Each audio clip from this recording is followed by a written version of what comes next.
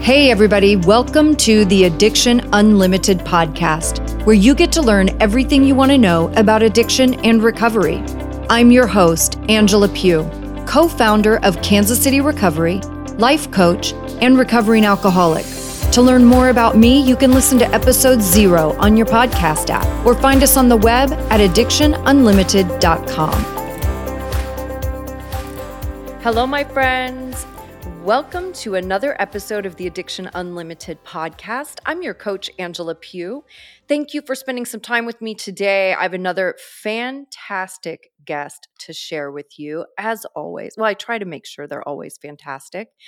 But this is a person who really, let's talk about pulling yourself up by the bootstraps, really facing your stuff, getting sober, staying sober, doing the deal. And I've been dying to share her story. So we're going to jump right into it. Debbie, thank you so much for coming on and doing this with me. Angela, it's so good to be here. We're finally getting it together. We're finally getting it together. So for everybody listening, Debbie and I actually already recorded together once. It's been a few months ago, and we had some technical difficulties. So the recording vanished. The recording didn't finish doing its technological recording magic. So all of a sudden we didn't have a recording, and it has taken us a while to get it together and get back on and re-record. So Debbie's absolutely one of my favorite people. And we've actually been sitting and talking for probably 45 minutes before I finally hit record. So we've gotten to catch up. But Debbie, why don't you just take a second and tell everybody a little bit about you and who you are? Okay. My name's Debbie, obviously. I am from the Bronx in New York City, and I am a retired sergeant in the NYPD, turned group fitness instructor and personal trainer. And I am married, and I have separated now, but I have a 29-year-old son. And I'm sober. My sober date is February 9th, 2020. So in a couple of weeks, God willing, one day at a time, I will be sober 3 years. And I started working with Angela. I started working with Angela in the very beginning of my sobriety. So I want to say somewhere towards the end of February of that year. So crazy. I cannot believe it's been that long. I know. Okay, so I do have a funny question to start with. How accurate is Law and Order? So Law and Order is the detective squad, which it's of the part of it. And, funny enough, I think it's pretty accurate. Obviously they put the drama and stuff in there, but it is pretty accurate, actually. I like the way the squad works, the way the detective bureau works. So it's so funny. Like I've watched Law and Order SVU, like half of my life now, right? It's literally been on half of my life. And I did take a little bit of a break from it for a few years because I think it was kind of messing with my mental health, as it can do. Yes. It's very serious subject matter. Yes. Yeah. I mean, SVU is heavy, heavy. It's not normal everyday stuff. It's heavy. And after watching it for so many years, I was like, oh, damn, like I have got to step back because it really had my head thinking like, everybody is a rapist and everybody is going to film you having sex without you knowing and post it on the internet. And like, it was just messing with me. So I had to take a break. But every time I'm watching it, I really like the recent season a lot more than I liked it the last few years. But every time I watch it, I think about you, like when they're showing up on the scene and doing their cop thing and it just being in New York City and on those sidewalks and whatever. And I'm like, holy shit, dude, this is what Debbie did. Yes. Yes. It's actually all very accurate. That's exactly what happens, right? Something happens on the street that patrol goes to because of a 911 call. Then as serious it is, if it's, special victim stuff or a homicide or whatever, either way, they call out the detective bureau and that's who shows up. Yeah. And from there, the detective bureau takes over the investigation. Yeah. The drama part of it is, different. But the actual crimes are very, very, could you imagine though? I never did special victims. So That's a homicide is pretty heavy, but special victims, I think. Could you imagine doing that for 20 years? That's a lot. No. So how did you deal? This is the other thing that I always think about, right? Is when you see police like getting in fights or chasing somebody or whatever. And I'm like, damn, Debbie is a badass, dude. Like, how do you do that? It's funny, just like, we'll get into that, right? And how I dealt with a lot of things in my life. A really healthy coping mechanism known as avoidance. And I'm being sarcastic. It's a fan favorite, avoidance. Yes, fan yes. favorite. Avoid, compartmentalize, denial about how that nothing affected me, seeing dead children and people raped and the absolute dregs of society, like, seeing awful stuff after 9/11, all that stuff. Like as smart of a person as I am, it took AA and therapy to realize that all that stuff, that trauma has affected me over the years, so it's, you know what? I'd love to give advice on how to deal with it, but I don't think I did a very good job at it.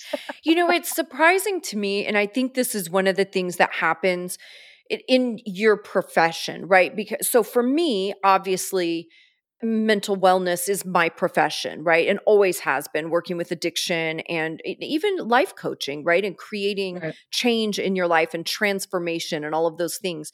So because it's my profession, trauma is so second nature to me. And understanding trauma, talking about trauma, knowing that I have trauma, like all of that is just common sense to me because really, Right. everybody on the planet has trauma. Really. I mean, Right. there's no way to live life without Right. having some trauma. But it surprises me how many people don't have that awareness because it's so Yep. second nature to me. And I even have another client who will crack up when she hears this because we talk about this quite a bit actually.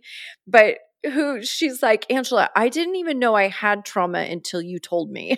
And I was like, oh, I thought that was It's common true. knowledge, No. When I went to the first time I ever heard about trauma was in 2016 when I went to rehab. Obviously, I didn't get sober till 2020, so that didn't take. But when they talked about big T's and little T's, like, the huge traumas and then everyday traumas, like you're right, like you don't go through this life unscathed without Right. trauma.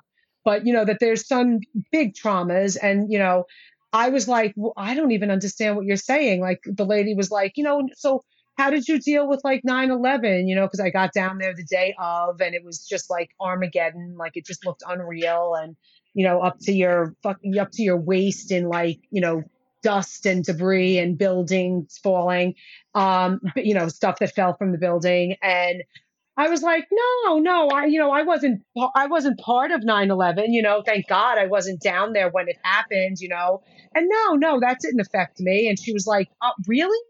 Like everything, like it's just oh yeah, it never occurred to me that any of that is trauma. Right. Right. And going to the scene of a crime where there's really awful stuff that you see, you know and it's funny because somebody just posted something the other day and it made sense to me. Somebody posted something on Facebook that said, asking, because I get asked the question a lot and I know people don't mean harm by it, but they constantly ask me, what's the worst thing you've ever seen? And another first responder said, asking somebody that question is asking somebody to relive a trauma over and over again. You don't realize it. And I wouldn't have realized it either because I was like, oh yeah, I would tell people, and you don't realize that those traumas, they really do affect you. Yeah. I think the biggest thing that I like to stress about trauma is trauma literally happens to your brain. So Mm, it's easy on a surface level to say, oh, well, that didn't really affect me, or I'm okay, or I don't have any effects from trauma. But your brain doesn't really give a shit how you feel about it. Like your brain literally is changed, physically is changed by trauma. So right. when it comes to healing, again, it doesn't matter what I think or how I think I feel or what effect I think something may have had on me or not had on me.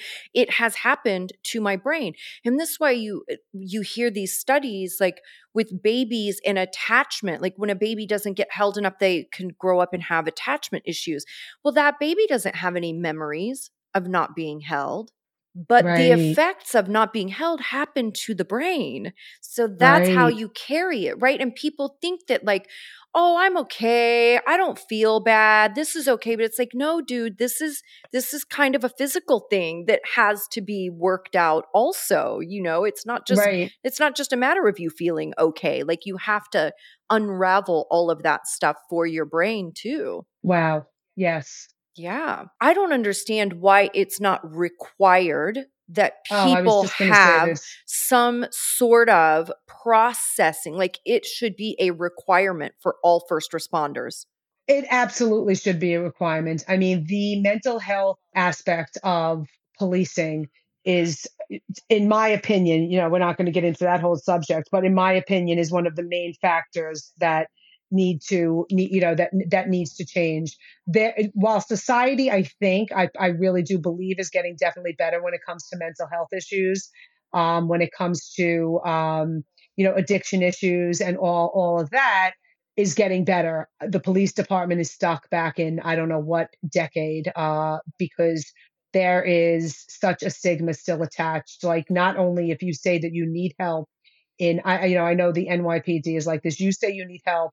There's a lot. I guess there's and in reality, I guess there's a liability issue with them. But if you say you need help, or you are traumatized, or you are suffering from depression or anxiety or anger issues because of what you see and what you deal with out on the street, the bottom line is you will be Yeah. stripped of your gun immediately. And I get that. I really do. But a cop stripped of their gun and shield that's going to follow you the rest of your career. So the fact that nobody goes and asks for help is understandable to me. Yeah, that needs to change. I don't know what the answer to that is. There are some certain things in the police department they are starting to bring about, like where there's like peer support where you can go to somebody and it's supposed to be confidential, but I don't think that anybody actually trusts that yet. So that there should be something in place, like even preventative, like you said, like when there is a major incident, like something like 9/11, or obviously that was the most major, but even like a homicide where children are involved, or rapes where children are involved, like, and you had to deal with that. There should be a requirement, because on some shows Right. you see that there is, like, oh, they have to go see a therapist because of you know Right. police involved shootings. Yes, you do have to, but other than that, like all this other stuff that you go through, there's no. It's like, okay, just move on, and you're right, which is, I'm sure, a reason why there's Yeah. high suicide risk in the police department. There's very high Mhm. levels of addiction, alcohol, mostly alcohol. So that needs to change. But And that seems to be a constant across all first responder fields yes, too. oh, I absolutely, mean, listen, think about being a paramedic or an EMT, like, and the things that you just see in a yes, day's time. Even overdoses, like, it doesn't have to be bloody and gory for it to feel heavy and oh, traumatic. absolutely, Or fire people running into fires or rescuing people, like, all of those things is like your adrenaline is up, you're in a heightened state of yes, alert, you're in fight, flight, or freeze mode for extended periods of time, right? Like, there has to be a decompress.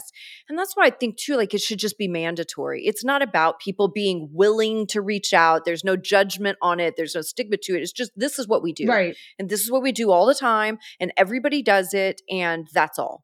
you So, right, know? mandatory therapist, like even if it's once a month, like just go see somebody, talk about your shit, and then let's see how you're doing. One of the things that I love about you for sure is your tenacity, right? And your perseverance. And it's so obvious, like, from your history and your job, right? Like, this is who you are. This is how you're built. It's how you're wired. And I think it has probably been such a huge help for you in your recovery journey, Oh, right? To absolutely. be like tough and to be able to tough it out, figure it out. Yes. And I think sometimes get a little pissed off at it, Yeah. because I think that fueled me in the beginning of my sobriety. Is like, I was so mad at Yes. alcohol. I Yes. was like, don't you come near me. Don't you even think about, Yes. about me drinking you. Like, it ain't happening, pal. Right. But it definitely fueled me a little bit. And I wanted to ask you, like, you went to treatment in 2016. Yes. And like you said, it didn't stick, right? But what do you think happened of significance between 2016 and 2020 when now you've maintained sobriety and you're amazing and your life is amazing and you are figuring big things Yeah. out and you're really building your life and you've been so happy over the last few years, and Yes. connected and enjoying yourself. And we were talking earlier about going on the sober vacation this year, like Yes. That's all of this nice. beautiful stuff. But I know that you got value from 2016, right? Like we don't, Absolutely. even if your experiences aren't successful, so to speak, Yes. it doesn't mean there's not value there. So what do you think you gained from 2016 to 2020 that helped you in 2020 make it stick? I think that 2016 was, 2015 was when I talk about my actual bottom, I never had a bottom like that again. I was, drinking every day, drinking a lot. I was suicidal. I was, when I wasn't actively suicidal, thinking about, I just wanted to die. And I knew that I couldn't go on like that. So that's what prompted me to go to rehab in 2016, because I really felt like at some point I was going to die if I didn't get some help. That sounds so dramatic, but it's the absolute truth. I was already feeling like I was dying emotionally, but I was like, something is going to happen, something tragic.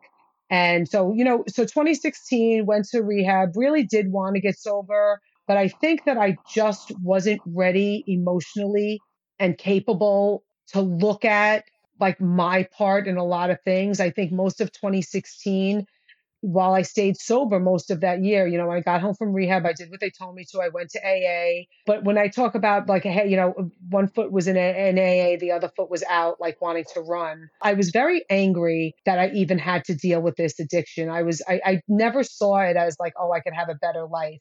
I went to rehab and I went to AA because I felt like I could stop drinking, that it would help me to stop drinking. I never thought like that I could ever be happy again. I never thought that I could, live a full life without alcohol. And I think I was stuck in most of that for most of 2016. And, the first chance, not the first chance, but, the first like major fight I had with my husband in 2016, I was just like, you know what? Fuck this. I'm going to get wine. I'm done with this. AA is not working. It's funny because 2017, I never went back to AA. I stayed, and 2017, 18, and most of 19, I drank. And it never got, it got bad again. I still drank every day. I drank wine every single night. I had no desire to ever get sober again. It wasn't even in the cards, because I know in the rooms of AA and in other, like, people fall off the wagon, then they get back on, fall off the wagon, they get back on. I fell off the wagon. I'm like, the wagon just ran. The wagon was gone. It was never coming back. I was never getting back on it. And I am not a religious person. Like, so for me to say this, like, it's just wild. But in 2019, my son challenged me to a sober October. And honestly, my initial reaction was, hell no. I tried that already. I don't want a life without alcohol. I need alcohol to function. But I did it because I'm a competitive person, and that was October of 2019, and I had this hint of like of what I that life was better without alcohol. I still wasn't willing to accept any of it. And then somewhere in January, I did a dry January again with him, and I don't know why, but I just became more accepting of the fact that I was a slave to alcohol. The realization came to me that I lived in three modes. I was either drinking, I was hungover, and then I was thinking about drinking. So alcohol, although I drank every night for a few hours each night, a lot. I never saw it as that I was an alcoholic or that I had a problem with alcohol, because I was like, well, there's 24 hours in a day and I only drink four of them.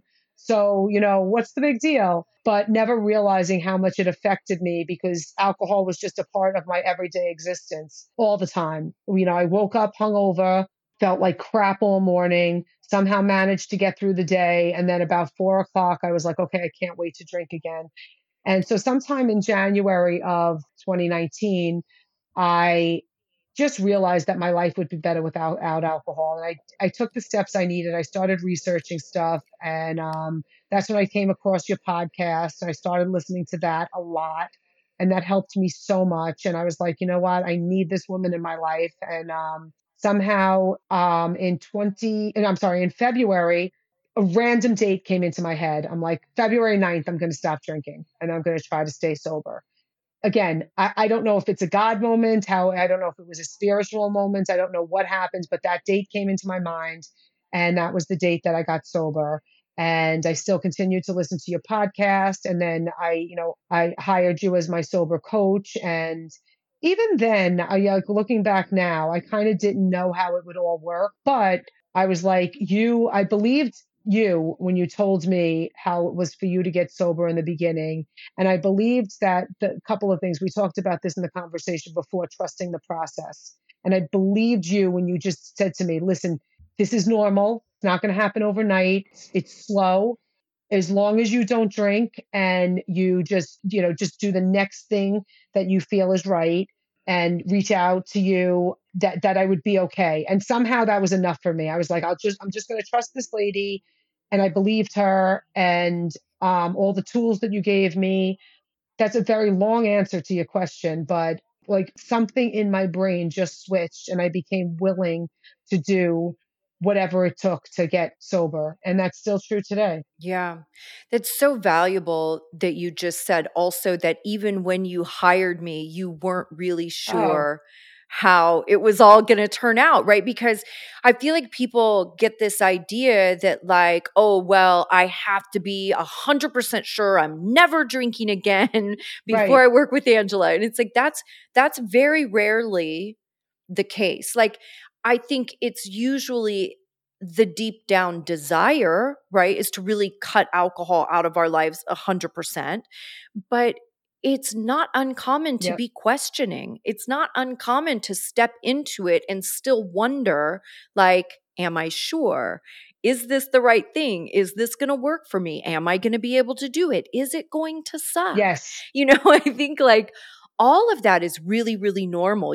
Everybody doesn't come to the table 100% certain. Right. It amazed me when you would say how thrilled you were with your life. I think when we met, are you 17 years sober now? I just turned 17. Yeah. Yes. So when we met, you were 14 years sober. And I was like, this woman's 14 years sober.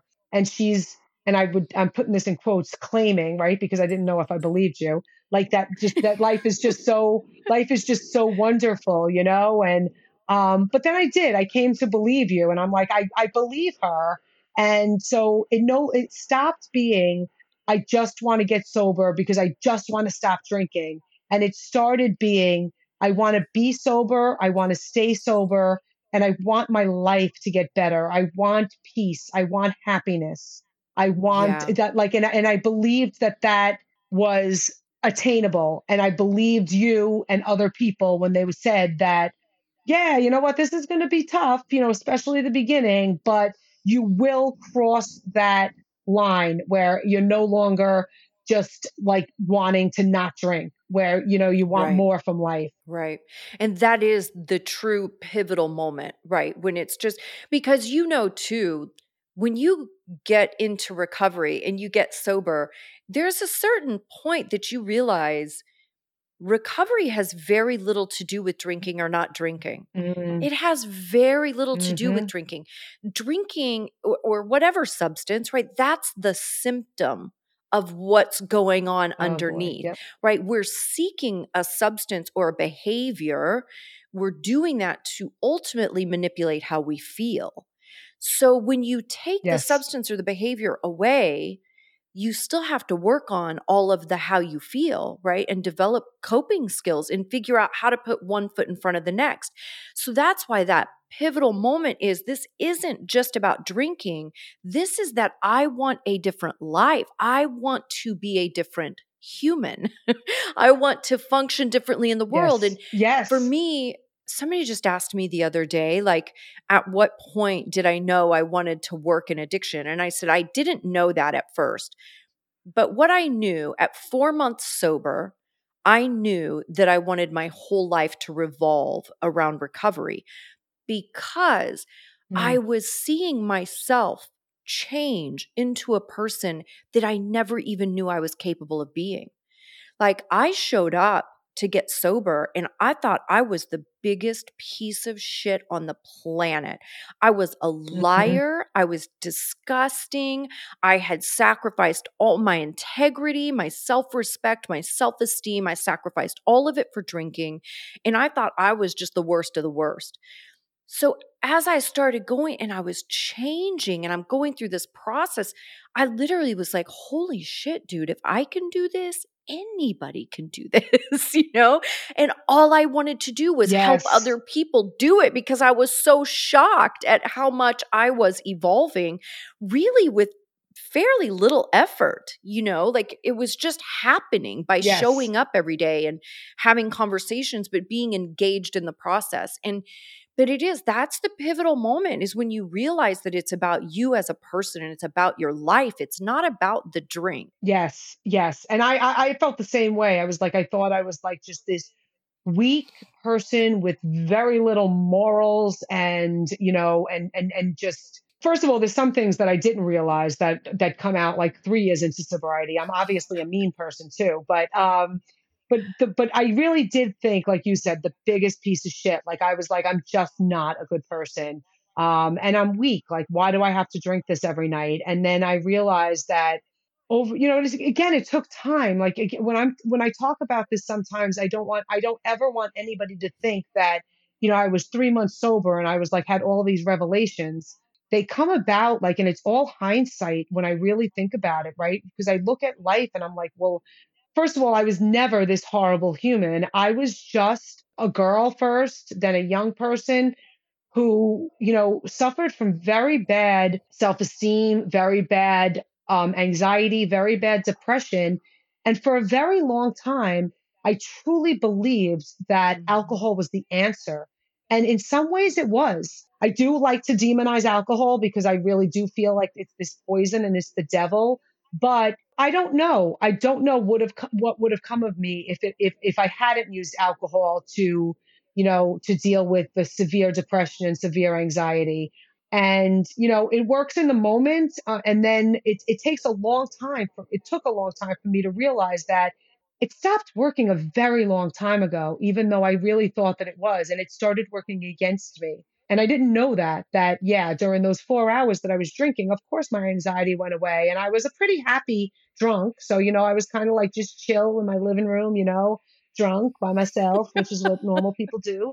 Um, you know, and then I realized that now I realize that it was making, I was Yeah. more depressed, I was more anxious, and it took more alcohol, and it was just, it became the problem. It was always the problem, but I came to realize that it was the problem. Yeah, another huge pivotal moment is when you realize it's not the solution, it's really the problem. Hmm. And even in the most sort of weird ways, like it's easy, it's always hindsight, right? You can always look back on everything and start to really connect those dots. But how things, when you look back, you start to connect things that you would have never connected before, right? Like I Hmm. didn't realize how many decisions I made in my life really around my drinking.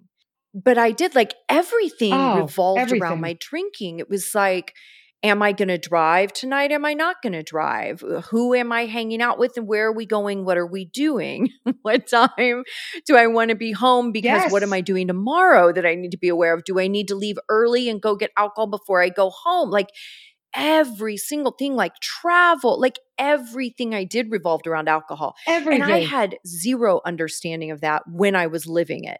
Right. But looking back, it's like, wow, like I was so committed to it in every way. Yes. Yeah. Yes, it's so true. Like that's what when I was saying that I was either drinking, hungover, or thinking about drinking. That's what it was. Like no matter where I was, I could be at my son's jujitsu meet, and I was not truly present because I was thinking like, okay, it's getting to be 7 o'clock. I really want to get home and drink. Like I was never really present, and there was so much fear around not having enough. Like, do I have enough bottles of wine at home? Do I have enough of this? Is the liquor store going to be opened? It was just wild. Like I never went out to eat with people because that was my drinking time. So I would be like, I'll go out to lunch. It was just like I never realized either how every single thing, you're right about the driving, going to weddings, now I'm like, I don't have to worry about any of that. Like I have a wedding coming up, my nephew's wedding in February, no, I'm sorry, March. And I'm like, it's in Maryland. It's a 3-hour drive. I really don't feel like staying. There's going to be a lot of drinking and I love my family, but I'm like, I might say, but I'm also like, you know what? I'm perfectly capable of driving home at midnight. Right. Okay, so I get home at three, but that would have not even been anything that I could Right. do. And you're right, I never could plan anything for the mornings because I knew I would either be way too hungover or I wouldn't be able to get up. Now I might be tired because I'm still not a very early person, but I'm fine. Yep. I could do anything. I can function. I could be there for the people in my life. Like my parents are getting a little bit older. My dad's recently had some health scares. I could pick him up at 10 o'clock at night. I was always the parent who did the drop off at 6 o'clock and somebody else would pick them up at 10 Mhm. because I knew I'd be drunk by Right. then. So everything in my life revolves around that. Yeah, it's insane. And I really didn't know it. No, yeah, I didn't either. I didn't either. But also even like where I would live, like I have a thing, I always want to live next to the freeway. I'm like that as an adult person because that's what I've always done. But as a drunk person, I felt like it was safer. You were less apt to get pulled over on the freeway than on side streets, Oh, especially in probably, especially in yeah. Los Angeles, right? So I always wanted to live next to a freeway. Like that's where that was born for me. Was all Wow. around my drinking. But you just don't have that awareness when you're in it. No, no. And if somebody would have told me that, I would have thought they were insane. Yes. Yes. That's so Yeah. true. And I feel like people think that, something we talk about a lot in the Sober Society VIP meetings is how you quantify like the quality of your sober life or what's it going to be like. Because this is another thing. I feel like people will get on consultation calls with me and they want you to quantify what is this going to be like. They want some tangible results like that they can expect, that they can build some expectations around where they can go, okay, if it's not this, this, and this, then it didn't work. Right. And I'm like, growth Mm, doesn't work that way, because you're no. talking about emotional growth. You're not talking about physical growth where you can like measure your height or your pounds or whatever. Like emotional Right. growth doesn't work like that. And there's no way to quantify what the change is going to be. You just have to know it's going to happen. If you're doing the right Yes. things, if you follow the formula, it will happen. It's almost It will happen. inevitable. It will happen. Right. Your life will absolutely get better. There's no doubt about that. I don't know. And it's when people are new in recovery, I'm like, I don't know when.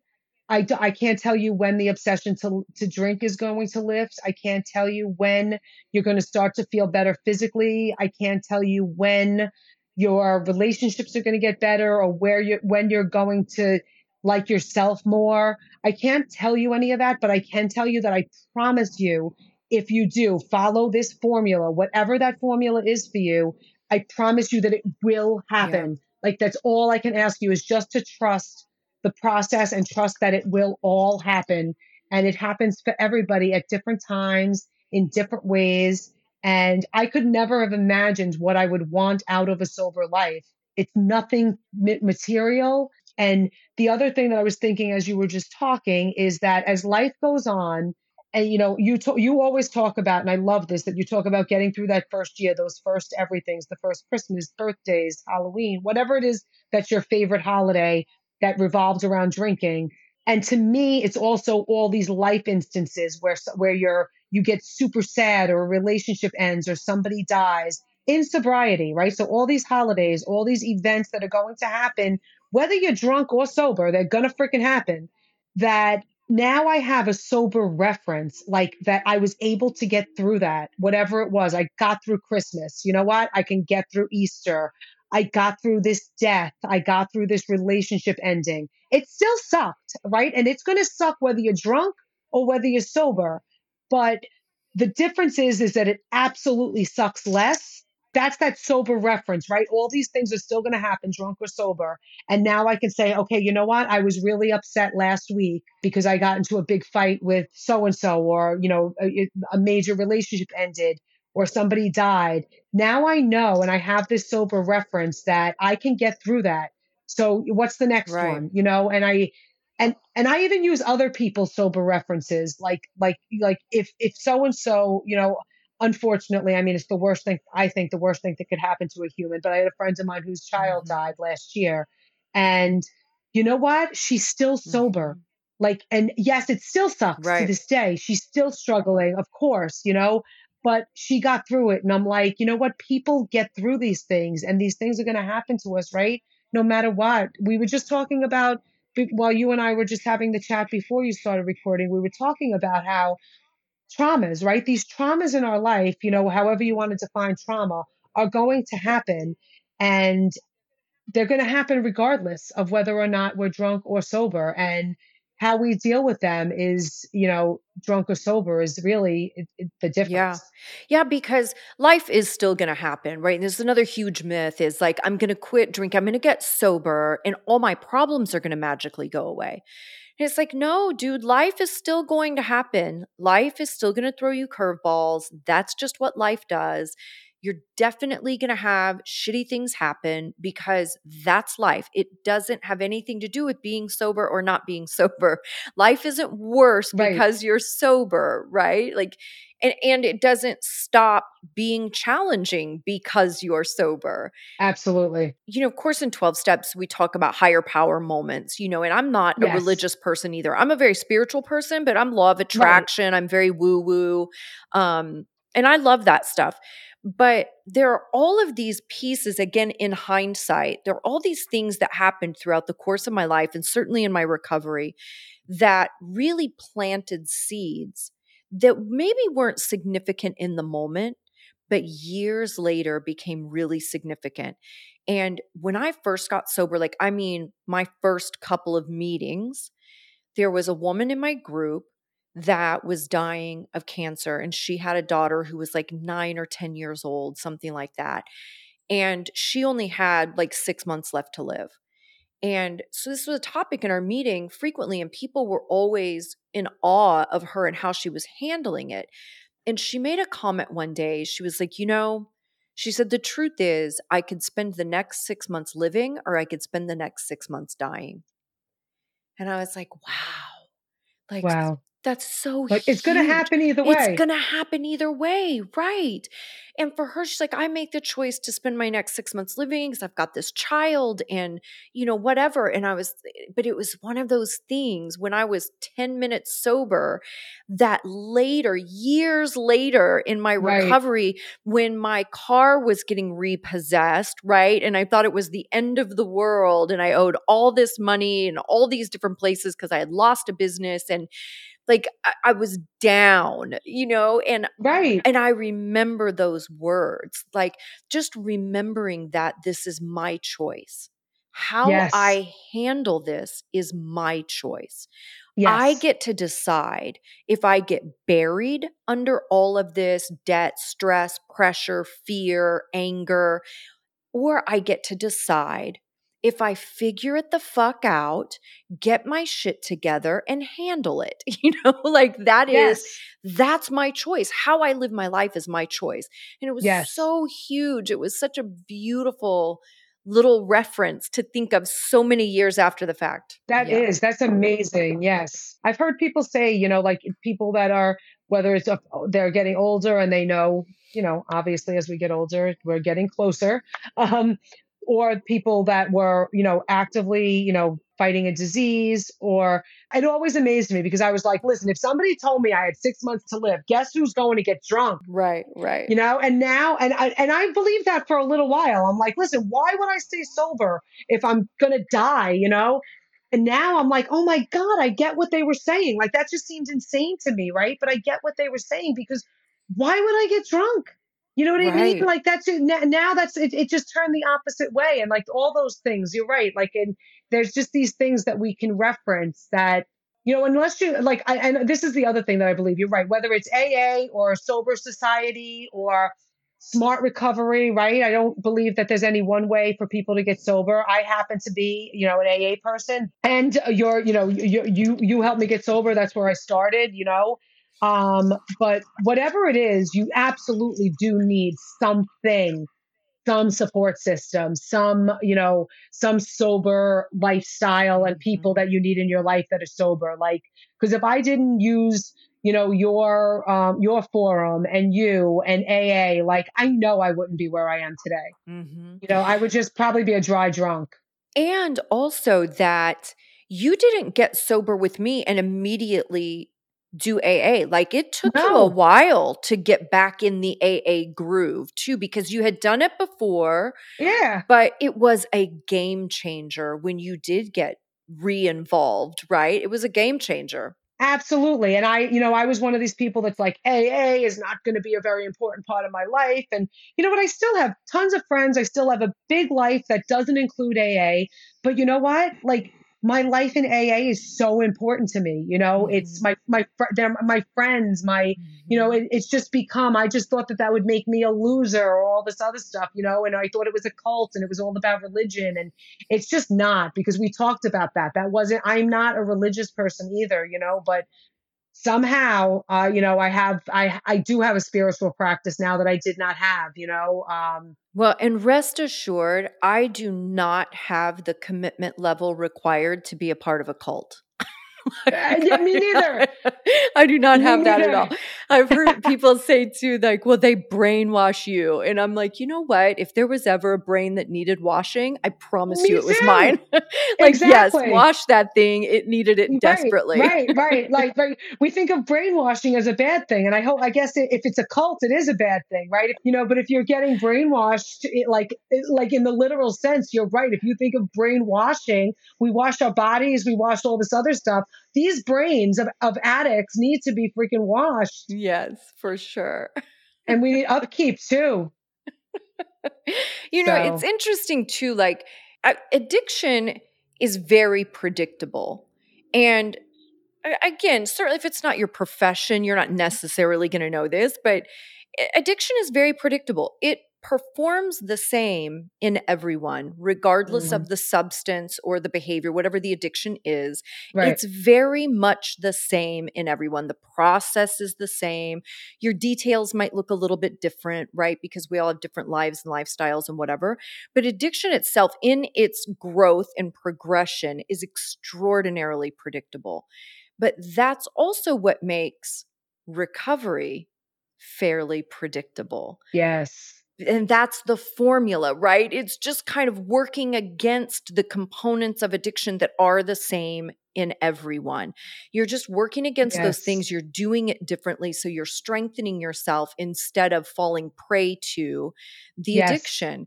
But it is, again, same thing. Like your details are going to be different because the details of all of our lives are different. right, And you're not going to deal with every single problem you have in your first month. However, as you start to grow and evolve and change as a human being, and you change your behaviors and your perspective on things shifts, and you get to a place that you're making better choices in your life, yes. all of those areas that are problematic do start to heal. They They definitely all start start to to get, heal. yeah, it's not like, as I think people feel like they have to attack every single issue individually, like every Yes. piece of my life, like, oh my God, this is so much. And it's like, it doesn't work like that. You just focus on you, and all the other things will naturally improve. They really do. That's what you said. Like, you know what? Life doesn't, it's not this. I was just thinking, like, life doesn't happen in a vacuum. Like, all of the things that I do or did when I was drinking resulted in a very chaotic, drama filled, sad, anxiety ridden life. I am still like, I still like have the same life, right? Life hasn't changed. My family's still the same. My friends are still the same. My job is still the same. But like, because I've changed, like, and not drinking was the first step in doing that. And then from not drinking came that growth in other areas of my life, that all of that is gone now. Like, and I didn't say I'm going to stop living in the drama. I'm going to stop, doing this. I'm going to stop doing that. But stopping this one thing that led to doing this other thing and all these other things towards my recovery, which is the foundation of my recovery, and continuing to do those things almost guarantees that every other area of my life is going to change. 100%. And it just happens. Like I didn't, but if somebody would have told me that I need to deal with every fucking thing in my life, oh my God, there was so much. There's no way.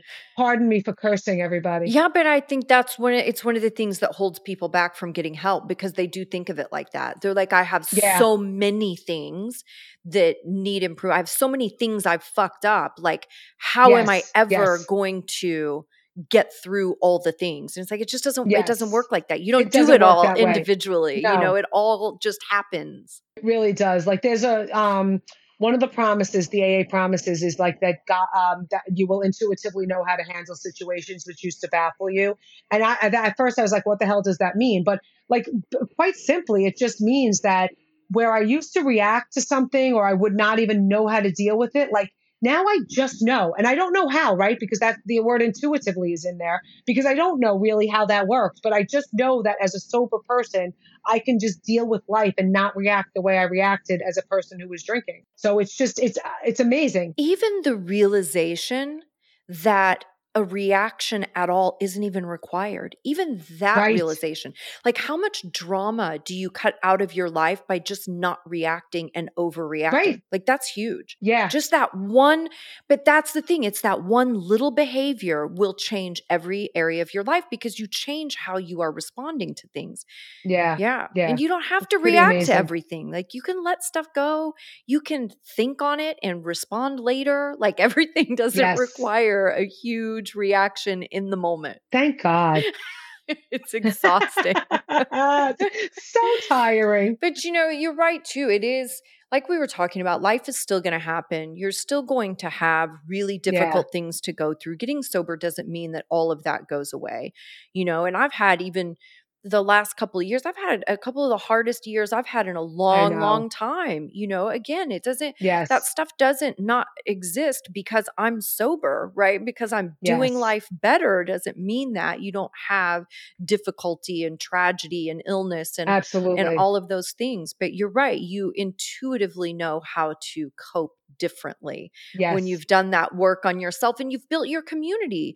Like now I know, even when I lost my dog, I did a whole episode about that. Like I had to get back to basics. Like I internally just felt so bad that I just had to go back to basics, the most simple things that got me through the very beginning, right? Is the same stuff that I had to do at, that got me through at however many years sober. It was crazy. Yes. Yeah. And that's what when I said like this foundation, right? It's the things that I did to get sober, although they were harder, are the same things I need to do to stay sober, and for me, it's going to meetings, reaching out to other alcoholics. It's doing service. And that to me, I don't necessarily mean service in AA, but just being a better freaking human that's helping other humans, maybe even in my own family or with my own friends. And it's, you know what? It's not being so self-centered. And that's, because and I didn't know. If you would have said I was self-centered, I would have like argued with you till the end of the earth. But I was so self-centered. I just thought of myself all the time. Like whether it was I'm so depressed, I'm so anxious, I'm so this, I'm so that, those are still like, doing all those things, like getting out of myself, doing things for other people, still going to meetings, doing something for my sobriety every single day is the stuff that I still need to do now, And when I feel all that, like taking a backside to everything else that's going on in my life now, I have to just, like you just said, just go back to basics. And basic, it's simple. That's why it's called basic. Like it's simple. Just do it. Yeah. It is simple, not always easy, as we say, but it's definitely simple. The formula is pretty simple. Yes, life was much harder before. And I felt so much worse. It kind of surprises me when people talk about like how bad they feel or how bad they think they're going to feel when they get sober. And I'm like, God, like I have to be honest. Like I have never had a day in my sober life that felt as bad as the last couple of years of my drinking. Yeah, that's the I've truth. never had anything either, because to me, the greatest, most painful thing, the greatest pain really is heartbreak to me, right? Yes. Having your heart broken, Yes. one way, whether it's a romantic relationship or losing your dog, right? Like Yes, that absolutely. heart pain is the worst pain. Yes. And my recovery has never felt as bad as that. Getting sober, staying sober, being committed to my sobriety has never felt as horrible, awful, debilitating as heart pain, right? But we want to blame everything on sobriety like it's so awful. I'm like, it really I know. isn't. It really is not that It big of really a isn't. deal, It really isn't. It's much easier than the alternative. And like you said, it's less exhausting. Yeah, definitely. Debbie, thank you so much for doing this with me twice. Thank you. Thank you. No, I really enjoyed it. And I just hope that everybody, joins whatever it is, just do something, because I promise you, like, what's the worst that can happen? Like, I promise your life will get better. And sometimes I want to shake people who are trying to get sober and newly sober and just be like, I know you could do this. And I promise you it will get better. Give it a shot. Yeah. What do you got to lose? For sure. For sure. Thank you so much. Thank you. I love you. Love you. And I hope to see everybody on the sober vacation. Oh, I'm so excited for the sober vacation. And by the time people are listening to this, it will all be announced. Yes. Excited. It'll all be confirmed and announced. So come on sober vacation with us. Yes. Do it. Just do it. You've reached the end of another great episode of the Addiction Unlimited podcast. Candid and honest conversation about addiction and recovery. Be sure to visit us at addictionunlimited.com to join the conversation and access show notes and links to everything we talked about. Love this episode? Please take 30 seconds to subscribe, rate, and review on iTunes to help us improve and give you the information you want. Thanks for listening. See you next week.